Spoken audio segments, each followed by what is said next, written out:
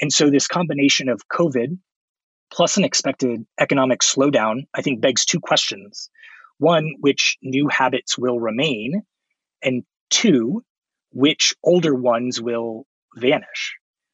And our friends at Velasys, a data provider within our marketplace, shared a really interesting stat that over 50% of respondents to a recent study expect to adopt new shopping behaviors as part of their routine in the future. To have a 50% chance to influence somebody to do something different than what has been their autopilot way of doing it up to now is pretty exciting. And so we hope that folks will think about which habits they can take advantage of, which habits may be dying a little bit, and where they want to jump off the ship before it goes down.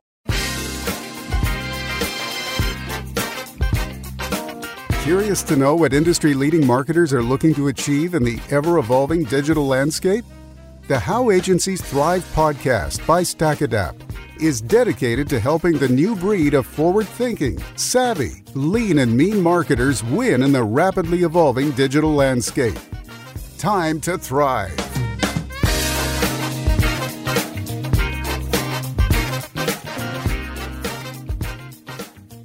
Thank you for joining us today. My name is Vitaly and I'm the host of this podcast. In this episode, we take a deeper dive into the topic of data orchestration and how changes in media consumption impacts verticals like travel, consumer goods, or retail. What really stood out to me in this discussion is really the topic of automotive industry. Specifically, how to find that new balance when people are hesitant to purchase big-ticket items, yet social dynamics push people to own private vehicles because they're hesitant to use public transit. Christian and John discuss different data strategies to reach in-market consumers, and importantly, the idea of suppression and how to not target people who just drove the car off the lot. Without further ado, here's the episode with John Shaughnessy from LiveRamp. All right, welcome to the podcast, everyone. Today, I'll be talking to John Shaughnessy from LiveRamp, where we'll be talking about data orchestration, the current advertising climate, and specific verticals where data orchestration works really well. So thanks so much for hopping on and joining me today, John. Christian, very excited to be here. Awesome. So before introductions, I just wanted to talk quickly about the definition of data orchestration, because I know it's not necessarily an intuitive phrase, but it's a combination of data, identity, and machine learning. It's a cohesive strategy that really allows DMPs like LiveRamp and DSPs like StackAdapt to be successful together by creating like very personalized audiences that are created within the DMP and then passed over to the DSP to execute on all types of digital media. So I'll quickly introduce myself. So I'm on the solutions team at StackAdapt. I partner with the sales team and the technical teams to empower marketers, basically helping them build unique advertising solutions and drive the growth of the business. So that's kind of a fancy way of saying it, but it's I really consider the solutions role to be kind of a translating role between the revenue side of the business and the technical and product side of the business. And so John is the head of data strategy, programmatic at LiveRamp, where he manages the commercial strategy to grow programmatic data buying from the LiveRamp Data Store marketplace. And he helps LiveRamp's partners adopt and scale third-party data strategies. And before LiveRamp, John was a management consultant and founded an advertising agency. So with that being said, John, if you could maybe talk a little bit more about how you got into advertising and how you ended up at LiveRamp. Happy to. Yes. So the transition into advertising was a fortuitous one. When I was a management consultant at Booz Allen Hamilton, we helped some media companies, including Viacom, on strategy and tactics to help win in their prospective space, and just really became enamored with the industry. And so when a college friend tapped me a couple years later to be a co-founder for a boutique ad agency, I hopped at the chance as a way to get to learn more and really bring some of the data background I had from my consulting days to this industry. And it was a lot of fun. In terms of LiveRamp, before moving to the Bay Area recently, I was working at a VC in New York City, and this seed stage fund focused on marketplaces. And the LiveRamp Data Store Marketplace was a really fascinating business model for me that has been growing quickly and helping to balance supply and demand. So data providers, and then on the demand side, brands, agencies, and platforms. And I thought that would be a fun way to kind of continue my career on the backs of some of the really interesting things that LiveRamp is doing around identity, addressability, et cetera. Cool. Thanks. That's super interesting. So I'm curious, how did you find being a co-founder of a boutique agency? How did that go? There were good days and bad days, but we had a lot of fun grinding it out. You know, the thing that I think I take away from it most is the responsibility and the ability to wear many hats. That means focusing on, strategy for the agency, elements of marketing. Where can you find your niche? Business development in terms of signing new partners and helping them grow and be successful.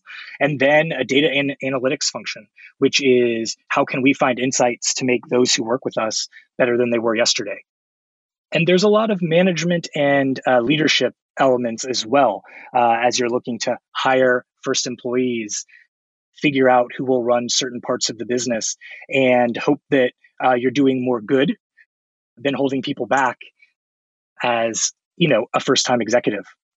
Yeah, that's super interesting. Yeah, and I come from a similar background in terms of analytics and data analysis. Originally, was into data science, and transitioning into advertising just seems to make sense, especially in terms of digital, just because of the plethora of data that's out there and is available.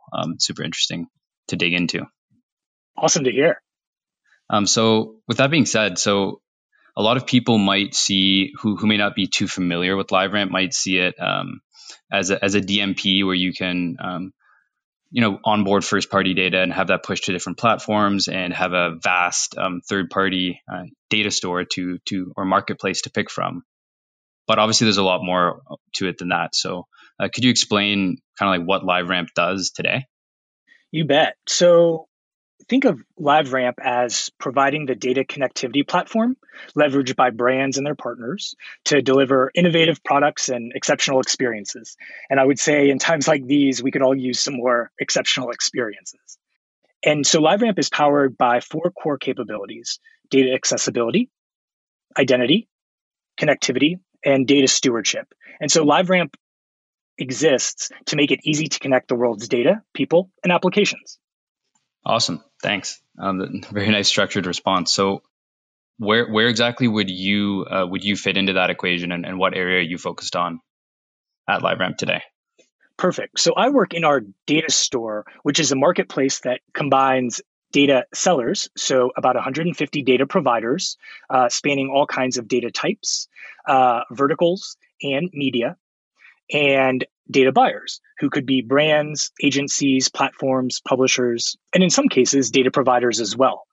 And so we are not quite DMP. We think of ourselves more as a marketplace because we're not cookie-based. DMPs actually are our clients. And what we're doing is focusing on taking the identity work that is core to LiveRamp's product suite and matching it with ethically sourced data so that people can get the most out of their first party, third party, or a combination of those two. Oh, that's great. Yeah. I mean, a lot of people may not know that. So that's super, super insightful. The definition of a DMP gets thrown around, and it's good to understand where LiveRamp fits in that equation. That's right. And then we work with partners like StackAdapt, who are DSPs who can help those data buyers activate across a variety of platforms and reach the target audiences in the places that they're most influential. Yeah, absolutely. And I think that's kind of like what the definition of data orchestration is coming from, maybe first collecting the offline data or working with the original data provider, and then working with LiveRamp to kind of address all of that, onboard it, model it, whatever it may be, and use kind of like the identity portion to make sure that audience is addressable as possible, and then have that executed through a DSP to through media. That's right. Yeah, it's a big effort, but fortunately we've got good partners like StackAdapt to help make it easier for folks to find what they need, the audiences they need, and then be able to reach them. Yeah, absolutely. So that being said, what are the main focuses for 2020 for LiveRamp in particular? Yeah, so I'll come back to some of the broad LiveRamp things because I'm sure we'll want to talk a little bit about Google's cookie deprecation and what it means for the advertising industry going forward. But in our world of the data marketplace, we're really focusing on three things.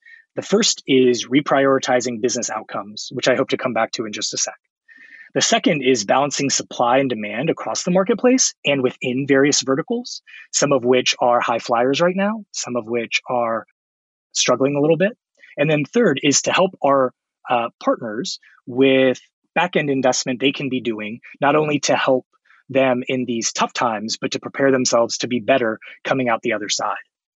Cool. Yeah. I mean, that it's interesting that you bring up, working with both sides, because until recently with Google Chrome's announcement, which I think we'll get into a little bit later in more depth, but working with DSPs and both SSPs is fairly interesting, I think. And so could you just describe a little bit how you kind of fit in terms of working with DSPs, which we've already talked about a little bit, but also working with the exchange SSP side of the business?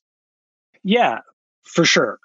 So we want to be kind of that catalyst that makes those connections, right? So one thing we can talk about here in a little bit is a big initiative for LiveRamp this year, which is called Authenticated Traffic Solutions, where we're trying to help publishers be able to get a replacement for cookies in the bid stream.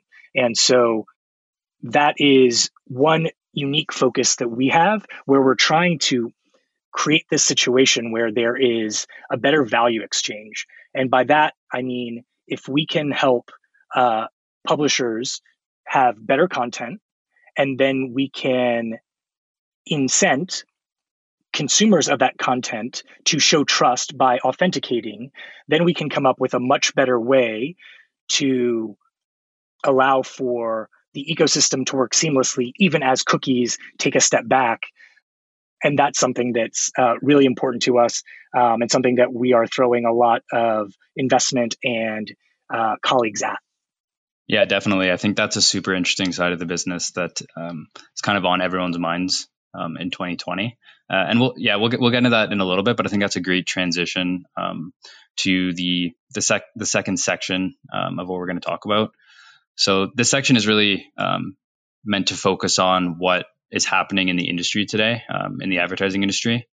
And the first thing, of course, that's always on everyone's mind, including likely both of ours, is with the human tragedy of COVID-19 ongoing and its effect on the economy, there's impacts that are far-reaching, both personal and business-wise. And so I just wanted to touch on the topic on how LiveRamp sees media consumption trends changing and how LiveRamp sees the effect, I guess, on the entire advertising industry in general from the perspective of I guess the data side, but working with both SSPs and DSPs, really seeing the entire ad tech industry. Yeah, absolutely. I think you bring up a great point. First and foremost, we hope that all the listeners of today's podcast are safe, healthy, and sane. It's easy to, I think, get caught up in the disruption to an industry or to the broader economy. But we do need to realize and hearken back to in these times that this is impacting people, right? And so I think a lot of what we will try to share today is trends and insights that reflect what we are seeing, but also what the impact is for individuals and verticals and the economy at large. Because I think one of the big takeaways is we need to still be able to reach people, the right people in the right places with the right messaging. And getting those things right may require a little bit of a change in our approach, given the sensitivity of this time and so many things being brand new. So maybe to start with some of the media trends, we got some great insights from our industry friends at IAB. They pulled about 400 media planners, media buyers, and brand leads. About 75% of those respondents were VP or above. And 3/4 said that that coronavirus will have a greater impact on US ad spend than the financial crisis, when ad spend dropped 13%. And as a result, we've already seen that 24% of marketers have paused all ad spend for the rest of Q1 and Q2. And then another 46% are adjusting their advertising spend through June. And so far, we've seen digital ad spend down about a third and traditional ad spend down about 40%. Now, those, Christian, that are still advertising are adjusting their in-market tactics and are actually increasing, and in many cases doubling down on audience targeting, OTT and CTV device targeting, and programmatic buying. So our friends at Comscore shared some insight that they've seen 29% year-over-year growth in OTT households for CTV and 43% for streaming boxes, most of which benefits the big four, Netflix, YouTube, Amazon Prime, and Hulu. And then additionally, we have seen that social use is just absolutely exploding. Alliant, one of our data partners, reports that daily social media activity is up 70%. And to put some context around that, there was a Smartly.io study in November of 2019, where 52% of retail marketers said that they plan to spend more on social advertising in 2020 than in 2019. And 50% of them were planning to spend at least half of their annual marketing budget on social media advertising this year. So a 70% increase in usage probably means that there is still some supply that is available to be purchased and to reach people who are spending more time at home on their devices and looking for distractions in this time. Yeah, absolutely. It's interesting, to hear your perspective on that. And we actually ran a webinar last week addressing similar topics, kind of giving insights and trends, really as much data as possible to advertisers and marketers to help understand how that affects their business. And one thing we definitely noticed is, as people are staying home, like you mentioned, there's just an increase in supply naturally with 70, like you said, 70% of people being on social media and people watching more CTV and OTT content as they're, sheltering in place. So it's interesting that, there's been articles and research done on, the creation of a buyer's market as some marketers reduce their spending or, switch media types, and the supply is ever increasing. So that being said, the numbers are there. Supply is up. Demand is a little bit down. Of course, that changes for every channel. But so what are your thoughts on advertising during a pandemic, in a buyer's market like there is? Would that involve, expanding strategy and tactics, or, would there be kind of like the most important being pressed on the messaging part, on having very empathetic messaging and really understanding the human aspect? I think you're right on all of them. If I had to pick one, shout it from a mountaintop piece of advice, it would simply be don't stop advertising. Dating back a century, Christian, studies find that those who keep spending come out ahead. In the 1920s, Harvard Business Review revealed that those who continued to advertise during the recession of 1921 to 23 saw a sales growth of 20%, while those who reduced their spend felt a 7% decline. In the 80s, McGraw-Hill research found that B2B companies who maintained or increased their budgets grew 275% more during the recession and for up to the next 3 years. So in every recession, one of the first things companies do is pull back on advertising. But as I'm sure that you've seen in some of the stats you've researched and shared with your friends in the industry, pulling back prevents advertisers from taking advantage of at least 4 benefits. Number 1, the noise level drops when competitors cut back spend. 2, the cost of advertising drops, yielding better deals. 3, advertisers are projecting stability in a difficult time. And probably most importantly, 4, share of voice leads to share of market, which leads to increased profits. Determining audience identity has become increasingly vital among advertisers as they face the complexity of challenges when trying to engage with audiences in a meaningful way. Here at the How Agencies Thrive podcast, we are obsessed with helping marketers level up their digital strategies by focusing on making better decisions for activating audiences to ensure their digital marketing strategies succeed each and every time. That's why we have created a guide specifically for reaching consumers across multiple touchpoints in the most engaging manner. Visit go.stackitup.com/audience guide to get a copy of Making Better Decisions for Activating Audiences. That's go.stackitup.com/audience guide. Yeah, those are great points, and they all, I think it really depends on the industry as well in terms of, if it's what type of advertising to do. But it sounds like most of the statistics lend to saying that it's not a good idea to stop outright. But for example, like if you put yourself in the shoes of a travel and tourism advertiser, where they're not able to necessarily run campaigns where conversions, at least in the natural sense of the word conversions being, people signing up or people booking hotels online or visiting different tourism sites or booking cruises and things like that. It doesn't make sense right now for any of that to happen as traveling is being put on pause. And so with that respect, I feel like there's kind of 2 approaches. The first one being the return on ad spend approach, which may not make sense for example, for a travel and tourism advertiser. But then the second one is the brand health approach, and having a very empathetic message that still keeps that brand in the minds of consumers and helps potentially gain trust and confidence with them. So what are your thoughts on the different types of advertising? Obviously industry dependent right now. Sure. So I wanted to follow up on your point about maintaining that share of voice, but reconsidering a different style of messaging for these times, because I think it's spot on.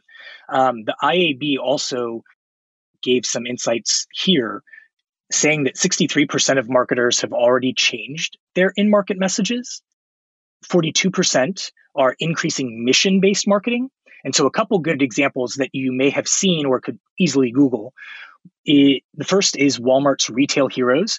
The CEO crafted a video thanking 1 million frontline employees for dedication to its customers. And then no doubt many of us have seen Miller Lite's virtual tip jar, a campaign that donated $1 million to a bartender relief fund. And the ads encouraged patrons, viewers, to do the same. And then the IAB also found that 41% are increasing cause-related marketing. So an example here is Dove's Courage is Beautiful. It highlights mask-wearing healthcare workers, and then they donated 200,000 masks to New Jersey hospitals. McDonald's in Brazil redrew the 2 sides of their iconic brand M to signal social distancing. So there are some brands, and I would argue this is across all categories to your point, where you can continue to make a connection with your current customers. Maybe acquisition is not the best use of marketing dollars, but there have been some really strong opinions from consumers that appreciate brands that are going out of their way to deliver relevant and timely information. In fact, 87% said that is top of mind for them. So even if the approach is not to go gung-ho to try to anywhere from stop the bleeding to gain market share, there is this human connection we've talked about before, especially with current customers, to be able to let them know that a brand is trustworthy, a brand is looking out for them, and will be there for them once we inevitably move out of this time.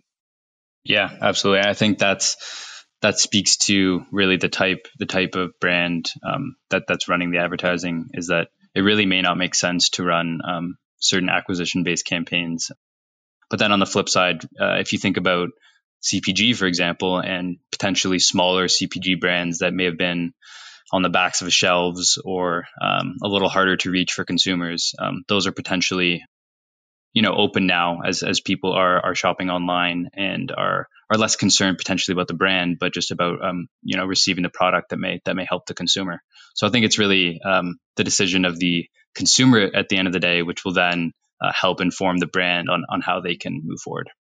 Well said. And I think actually to build on that a little bit, one thing that I think is important, regardless of whether you go down one of those two paths or perhaps a third, is awareness by advertisers that they can harness changing consumption habits. We're at this inflection point, which very rarely happens, to be able to change behaviors in a significant way, as if to totally reshape them. So let me tell you what I mean. 2009 study in the European Journal of Social Psychology proved that forming a new habit takes about 66 days. That study debunked a 1960s one that claimed it's closer to 21 days. And I think as we are talking here today on April 15th, our quarantine could certainly last 66 days. And so this combination of COVID plus an expected economic slowdown, I think begs two questions. One, which new habits will remain? And two, which older ones will vanish? And our friends at Velasis, a data provider within our marketplace, shared a really interesting stat that over 50% of respondents to a recent study expect to adopt new shopping behaviors as part of their routine in the future. To have a 50% chance to influence somebody to do something different than what has been their autopilot way of doing it up to now is pretty exciting. And so we hope that folks will think about which habits they can take advantage of, which habits may be dying a little bit, and where they want to jump off the ship before it goes down. Yeah, very well put. I mean, I appreciate all the statistics that you're throwing out there. It's very, very informative. Yeah. So that being said, I mean, yeah, there's changes that that you mentioned that are really potentially long run habit changes for consumers, for everyone. And one that comes to mind, kind of going off topic a little bit here, but one that comes to mind is with linear TV and live sports consumption. With the live sports hiatus, for any sports fans out there, it's obviously not an easy time not being able to watch your favorite teams play, and it's really a hole in the TV landscape in terms of content, but also in terms of ad spend, as there's billions of dollars that would have been spent on March Madness, the combination of March Madness, the NHL, NBA playoffs, international soccer, etc. And the question is, will that be a big influence in terms of cord cutting and people who may unsubscribe in the meantime while they're not able to watch their live sports and become comfortable with an OTT CTV subscription? And will that put pressure on the bigger networks to potentially focus more of their time and effort on providing that content, that live sports content on smart TVs and via subscription? So, that could be one of the lasting effects as well. I agree. I was brought to tears as you were describing all those sports leagues that have been postponed or perhaps canceled for the rest of the season. And one of the biggest trends that we have seen, data buyers in our marketplace reaching out to our audience solutions team, which is our resident experts on data providers and data segments, is exactly for what you're describing. How can I reach sports fans now that I don't have these stalwarts to go to? And so it has kind of reinforced the importance of audience targeting and being able to find these folks where they are, and where they are now might not just be, home versus at a bar, but it's also on what mediums they're now devouring, content. And obviously all the trends that I've seen, and it sounds like you have too, just point to OTT and CTV consumption going through the roof. And, in the meantime, IAB was noting that 73% of these media planners, media buyers, and brand leads believe coronavirus will impact TV upfronts and spend by up to an average of 20%. And, as it is right now, these upfront presentations aren't taking place, and a lot of content production is being halted, right? Which is even, I think, impacting some of the, HBO's, Netflix, et cetera, that are trying to pump out as much new content during this time as they can. Yeah, absolutely. And then you see, for example, other types of platforms that are producing more short form content that doesn't require that level of production increasing in popularity as well. Yeah, you've probably seen adverts for this platform called Quibi, Q-U-I-B-I, which is short for Quick Bites. They raised by startup standards an incredible amount of money and are enlisting celebrities largely to do, I think, content that's always less than 10 minutes. And while there's been some mixed reviews, I think, from viewers, it hasn't stopped the amount of money and resources being pushed into it. So I think that's one example right now of where people are trying to strike while the iron is hot. Yeah, that's exactly what I was going to mention. To be honest, I didn't know how to pronounce the name. So thanks for jumping in there. No worries. And, it's interesting too. I think you were mentioning a little bit about CPG. To me, and I think most of our audience could probably associate with this, there have been a lot of interesting findings that point to some of these habit consumption tipping points. So I don't know if you fall into some of these buckets, but I know we have at my house. IRI noted that buyers are reversing long-term trends towards organic and natural products, favoring stronger cleaning products. So they're basically saying, I'm concerned about coronavirus, the fact that it can live on hard surfaces. Mm-hmm. I can appreciate things that are good for the earth, but right now I care to protect my health. Right. And so that seems to be bringing us back to a time where maybe more abrasive, maybe more chemically infused products are having a little bit of a renaissance. Right. Yeah. I mean, and on the flip, this doesn't really have anything to do with advertising, but on the flip side, you see the changes in the environment that are occurring due to people being at home as well, which is, super interesting. I remember going really off topic here, but I remember seeing a video from Cancun in the resort town where there was a video of a jaguar and of alligators like roaming in the pools of the resorts. So just really, really peculiar times in general. It is. It's a little bit of an indictment that when we stay home, you can see the Himalayas in India for the first time, that ozone deterioration is at its like 20-year or 50-year low. But yeah, I mean, there are some, I guess, as hard as it is to say this, some beneficiaries in this time. Another thing that I've seen that I thought was pretty comical, but absolutely describes me to a T, IRI also reported that consumers are returning big time to comfort brands. So, for instance, Kraft Mac and Cheese saw a 67% increase in new buyers versus traditional times. And I know that, in my first hoarding run to Trader Joe's, I bought 3 or 4 boxes of mac and cheese after not having had it for years. And that is one thing that I continue to replenish, even as it's clear that I'll be able to get my hands on mac and cheese for the foreseeable future.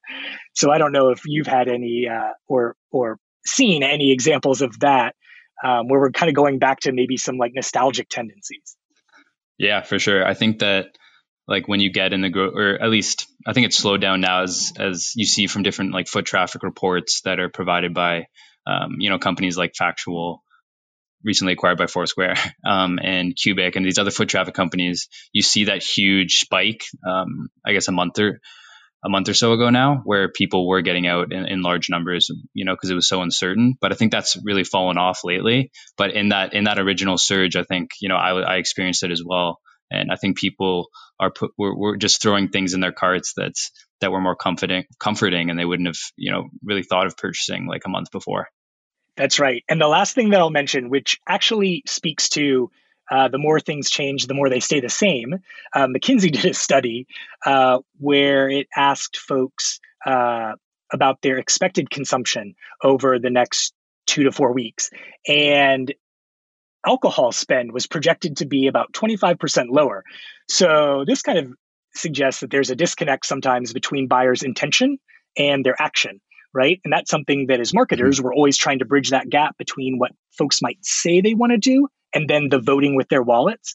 Anecdotally, it feels like I've been invited to more happy hours over the past 3 weeks than over the prior 3 years. So I doubt that consumption is going down, but it does point to the fact that some changes might actually not be happening or happening in the way that we anticipate. Yeah, I mean, and again, like we were talking about before, it's really different depending on every industry that you're looking at, whether it's alcohol, food and drink, or alcoholic beverages, or whether it's travel and tourism or B2B. There's all these different changes that are affected by this. And so transitioning to that topic, are there specific verticals that are standing out from LiveRamp's perspective today, either positive or negative? What are the main trends that you've observed in those industries? Yeah, so I think CPG is experiencing a tailwind. Travel, as you've mentioned a couple times, is struggling. Adara, one of our data providers, reported that travel searches for the week of March 23rd were down 80% year over year, and bookings were down 87% year over year. The good news, I would say, in all of this is that after both 9/11 and the financial crisis, international travel to the US increased dramatically by about 10% year over year in each case. So there's something to be looking forward to. And again, probably a reason not to totally shut down advertising budgets and simply sit on the sidelines. But across travel, the impact has been huge. Tourism economics predicts a $400 billion hit to U.S. travel spending. The World Travel and Tourism Council has warned that COVID could cut 50 million jobs. And that's doubly impactful because the tourism industry accounts for about 10% of global GDP. And experts in that field are saying once the pandemic is under control, it could still take up to 10 months for the sector to return to normal levels. So I think that there will probably be some deals to incentivize people to travel. But as long as restrictions exist, it's not even really on the menu of options. Yeah. What I would say... Go ahead. Sorry, go ahead, John. I was just going to say, what I think is an interesting third vertical is consumer finance, because this one really goes back to what we were talking about earlier, your really salient point about we have to remember that we're all humans being impacted before it's a vertical, before it's an industry, before it's an economy, right? And so it's kind of no news at this point that there have been historically high jobless claims in the United States and in many other countries. TransUnion did a report where they said 61% of Americans are being financially impacted by coronavirus, and that's up about 8 points from just a month ago. So the impact is coming quickly. And affected consumers report a budget shortfall of about $1,000 and are saying within 6 weeks they're not sure that they're going to be able to pay their bills or their loans. What is good news, and what I hope has been a result of the consumer finance industry's efforts to reach out to its clients, is that 14% of impacted respondents don't have a game plan to pay bills, but that was 42% earlier in March. So what we've seen is a trend of folks reaching out to lenders, and those lenders often giving payment options about 2/3 of the time to defer or otherwise make them more amenable. And I think this is a really good example of how we need to focus on, yes, we want to sell more things, but we do need to be very cognizant of folks' livelihoods and not just the financial stress, but the mental stress. And how can there be more reassurance by brands that things will be all right and that brands can help be part of that return to normalcy in short order. Yeah, very well put. And I think that obviously the healthcare industry plays a big role in that. But to your point, the consumer-facing financial services industry really has an important job to do in helping consumers as much as possible, and taking kind of a backseat to, potentially selling credit cards or other different things that they may be used to when the economy is up, but more being in a support role and having their mantra and their advertising and their messaging kind of circling or orbiting around that empathetic point. Absolutely. That's going to be key. I think in times of crisis, financial services organizations, and I was working at JP Morgan during the financial crisis, take a lot of reputational hits. And some of that is obviously very well deserved. So hopefully they are being even more sensitive to the need to be empathetic in this time, because it's the right thing to do. Yeah, completely agree. Okay, well, so we've spent a lot of time on that topic, which makes sense as it's on everyone's mind, including both of ours. But speaking of other trending topics, in particular, I guess starting back in January, about the announcement from Chrome in that they were going to discontinue the support of third-party cookies. So I'll just describe the announcement to give all the listeners context quickly. So back in January, Google announced it will join Safari and Firefox in blocking third-party cookies in its Chrome web browser. And their head of engineering said it'll happen approximately in 2 years, so roughly the beginning of 2022. So John, over to you. How do you think LiveRamp is approaching Chrome's announcement of discontinuing third-party cookies? Sure. So this announcement was pretty much in line with our expectations, Christian. LiveRamp's been planning for a world without third-party cookies for the last several years. The other thing that I'd want to emphasize is we're prepared for these changes. So LiveRamp has launched its open and neutral authenticated traffic solutions, or ATS for short, as you might read in the press or maybe hear your industry friends discuss. It launched last year, and it can be leveraged by brands, agencies, and publishers today to buy inventory without the need for a third-party cookie. And so far, those addressability solutions have been kind of lovingly embraced by the industry, who's been telling us, at least for a couple years now, that they welcome a simple standard and an unbiased solution. I believe we've now signed on 39 publishers globally that reach 16 billion daily impressions across 8,000 websites. And then on the other side, Identity Link and enabling buying and measuring on IDL, as we short phrase our Identity Link, has also been implemented or is being adopted by 34 DSPs and 15 SSPs. So we talked a little bit earlier about how we work with both sides, and we're trying to make sure that the concept of bidding on IDL is something that both sides of the ecosystem are fully embracing. Yeah, great explanation. And I think it really is an issue that will impact everyone in the ad tech industry. So maybe to help everyone understand a little bit better, in the eyes of, including myself, in the eyes of a publisher, how would Identity Link and a solution like Identity Link help a publisher's day-to-day efforts with the disappearance, assuming that the disappearance of the third-party cookie happens as Google says it will? Yeah, you bet. So I think that LiveRamp remains a leader in consumer privacy and really strongly believes that everyone should have control and choice over their data. But that doesn't have to be at odds with helping publishers succeed. In fact, we kind of feel that this new improved infrastructure can help to create better trust between publisher and consumer, and consequently consumer and marketer. So the way that we look at it, and there was a great article penned by Travis Klinger, our SVP of addressability, on Digiday.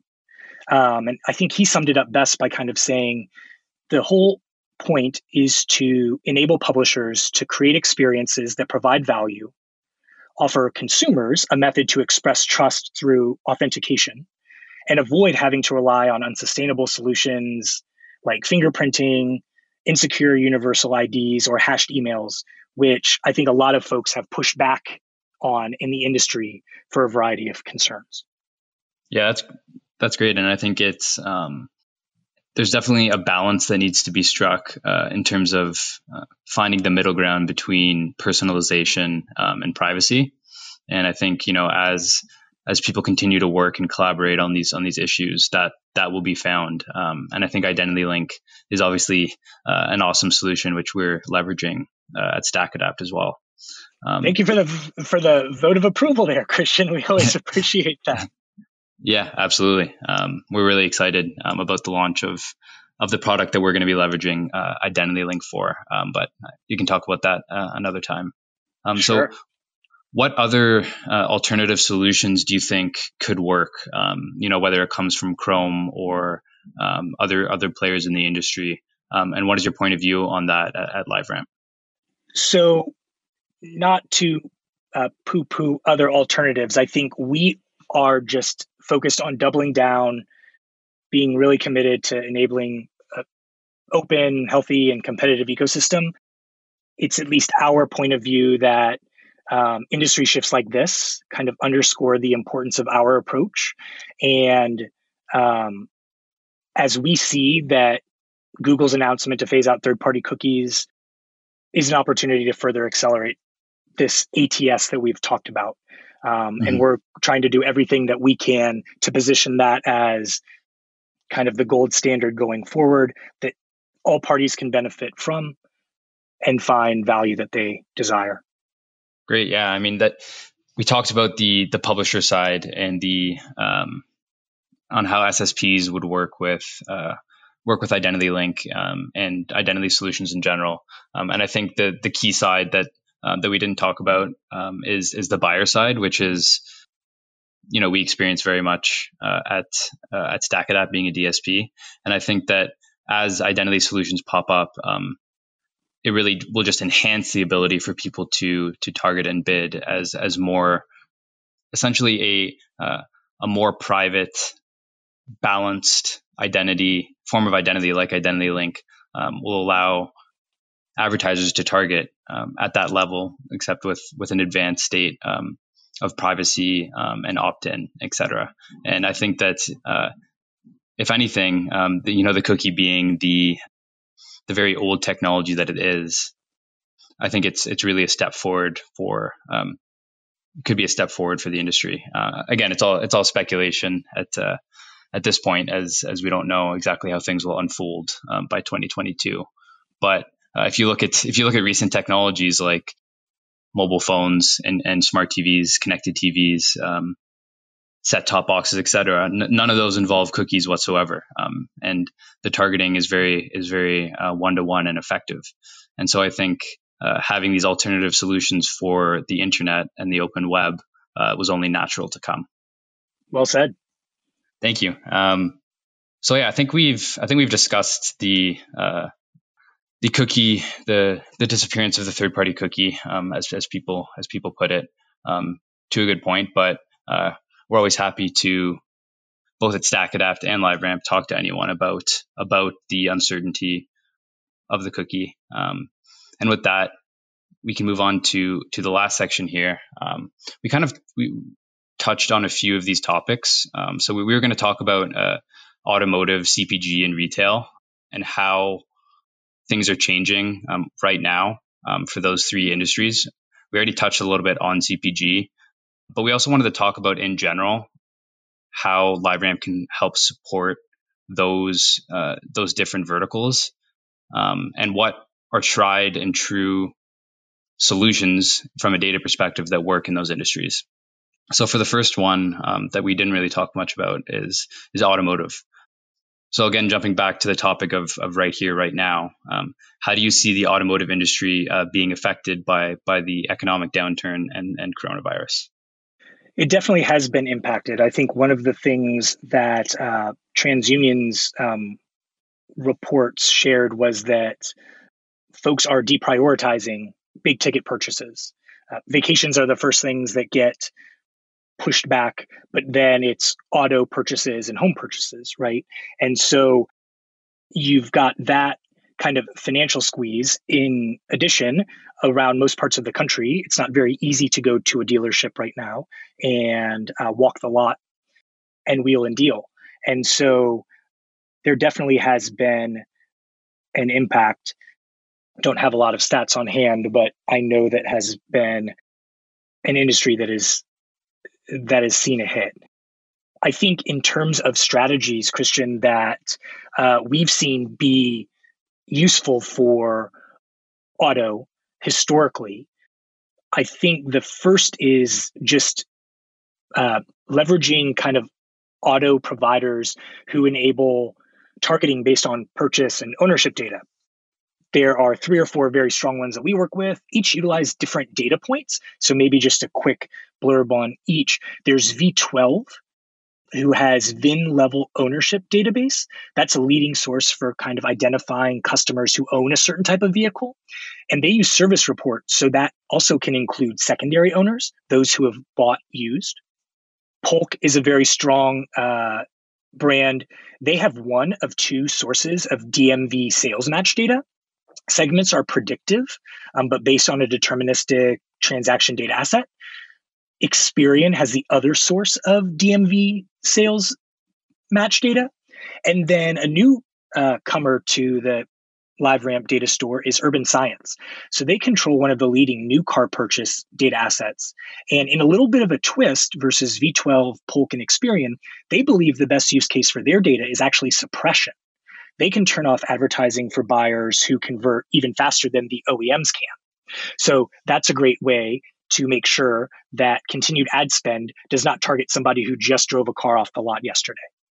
Interesting. Yeah, that sounds like some very innovative companies in the automotive industry in particular that I'm not necessarily as familiar with. So thanks for elaborating on those. And I just remembered, actually, I think we had a discussion the other day where we were talking about the auto industry and the fact that public transportation is a little bit probably taking a downturn. At least we've experienced that up here in Toronto as people are staying home and limiting person-to-person contact. And so that this is completely speculation because I don't have any stats to back it up, but I would feel that the automotive industry has potentially seen an uptick as people are staying in their own cars and looking for other methods to get around that are a little more isolated.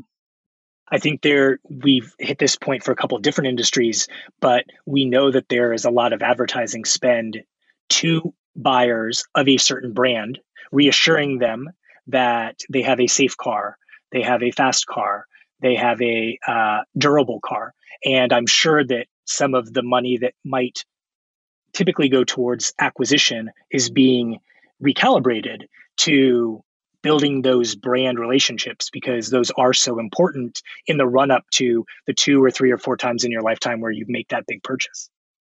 Yeah, absolutely. And the big purchase is something that you mentioned that is likely taking a pause right now, but it's still very important to have that brand health and to partner with consumers in a feel good way, especially in a time like we're experiencing right now. So with that being said, the last industry, I was going to talk about CPG and ask you a few questions about that, but I think we covered a lot of it naturally in our conversation about 20 minutes ago. So the last thing I wanted to talk about was the retail industry. Yeah. So with businesses that involve face-to-face interaction closing down, how has LiveRamp worked with retail-focused customers during this time? Yeah, so I think there's a couple things that we're focusing on. The first, I would say, is helping to drive customers to e-com. So combining identity resolution with third-party audiences to find retailers' customers and drive them to buy online. The second is supplementing location data that buyers might have historically purchased with purchase data. Retail loves location data, right? Who visits your stores and your competitors' stores, but transaction data can help fill those current gaps. That said, some of our close location data providers like Factual and Cubic and PlaceIQ are producing some really interesting insights and trends right now about where people aren't going And so putting that together with other pieces of the puzzle, you can figure out where maybe foot traffic has come to a standstill, e.g. malls, and where you might be able to recover some of that lost revenue online. And then wanted to mention a new provider in the data store, Precise Target. So they have 5 billion SKU level customer transactions provided by retailers to create 400 million consumer taste profiles for over 11,000 brands. And so there are folks who are coming in looking to create kind of retail co-ops of sorts, modeling audiences, but based on deterministic seeds to help retail brands survive and hopefully flourish on the other side. Yeah, and I think one point you brought up there really rings true with me as well, is that it's where people aren't going, or what people are not consuming now that consumer habits have changed and media consumption has changed. People aren't going to live sports games, which means if you were to advertise at those live sports games, or whether it be digital out of home, whether it be billboards, or whether it be simply advertising on TV and for live sports, there's other ways to still capture those audiences, and potentially find them across social, digital, etc., and still engage with your consumers that way, and instead of taking a pause and just and kind of giving up. And with that being said, I think it's also seen, one thing that I was thinking about the other day is in the B2B industry, a lot of sales is driven through in-person events, conferences, kind of face-to-face interactions. And with that being paused as well, the question is, as an advertiser, do I pause, and do I wait for a time when I can engage in those events again and simply forget about that portion of the sales pipeline? Or, depending on the financial circumstances of the advertiser, do I find another way to find that audience and potentially engage with them in a digital manner? So I think that really affects both retail, B2B, and any other industry that's super focused on face-to-face interaction. And like one strategy that came to mind was, if you're planning on attending 5 different conferences and the companies and the people roughly that were going to be at those conferences, well, with technology the way it is today and through partners like LiveRamp, you can still activate those audiences and reach them with a digital message. So I think it's all about really shifting a mindset.